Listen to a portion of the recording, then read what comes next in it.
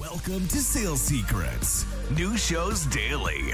Subscribe now. And I am thrilled, honored, humbled, and grateful to have with me today my good friend, expert guru, Mary Lou Tyler. Mary Lou is the founder of Strategic Pipeline. She's a Fortune 1000 outbound sales improvement consulting group expert. Her clients include some small companies like Apple, Bose, Talon, Prudential, UPS, AAA, MasterCard.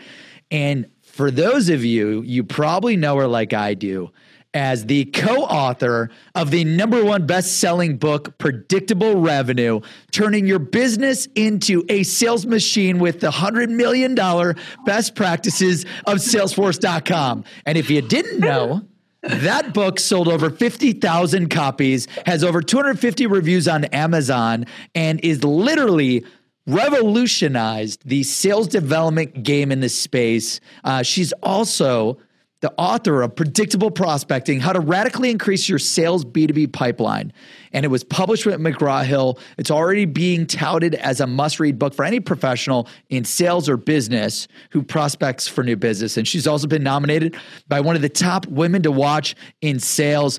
Mary Lou, thank you so much for joining us today. Thank you for having me. Great intro. Wow. Bethany asked a question here, Mary Lou, that said, when you're selling SaaS to enterprise, just because you're an expert at targeting, right? Do you focus on, let's just say they've never used your SaaS software before and it's a freemium software. Do you focus on selling bottom up, down, all the above, from cold to account closed won? And Bethany from Chicago, Illinois, great question. Let's hear it from the expert. I personally, because I've been doing this for a long time, start top and work my way down.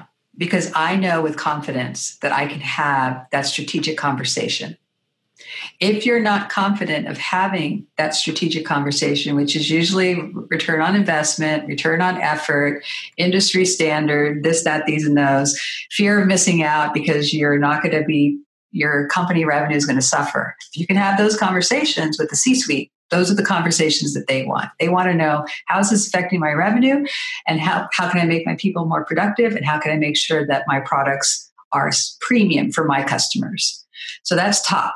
If you're not quite sure, you want to hang around on product and service levels, talking about the pros and cons of product, now you're going outside the bullseye. You're going outside the decision maker center bullseye to either direct influencer or indirect influencer.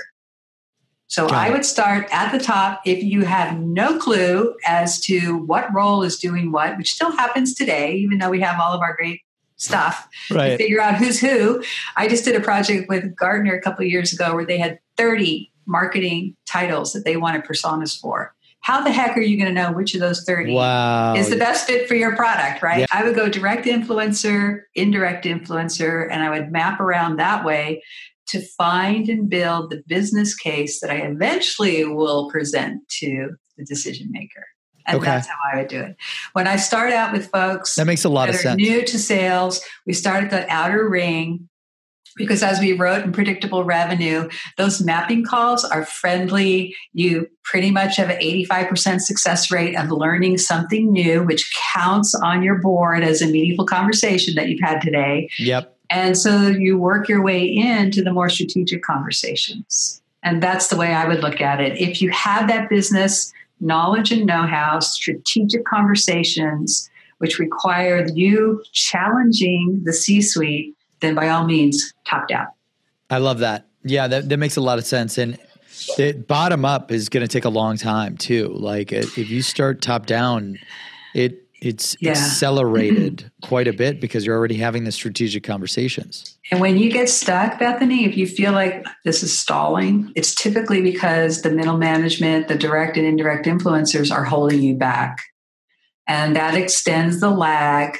That could also make things leak out, or it can get gunk in the pipeline, which we don't want. You get stuck in this maybe land. We want a yes or a no, a go or a no-go. That's our world. We want outcomes. And we're willing to take the no. We are looking for the no in some cases because that helps us get to more of the yeses. And that is the attitude. Now I'm talking about a hunter or business developer, which is the area of the pipeline that I specialize in. Yep. It's that whole kind of love them and leave them approach. We're dating, constantly dating mode. Yep. And that you want to get a resolution or an outcome from the prospect. This show is sponsored by Seamless.ai, the world's best sales leads. Get direct dials, emails, and cell phones for anyone in seconds. Request an invite to join for free at Seamless.ai. That's Seamless.ai. Thank you for listening to Sales Secrets with Brandon Bernanson. If you enjoyed the show, please don't forget to hit that subscribe button right now so you never miss an episode that drops on the daily. Your success is our success.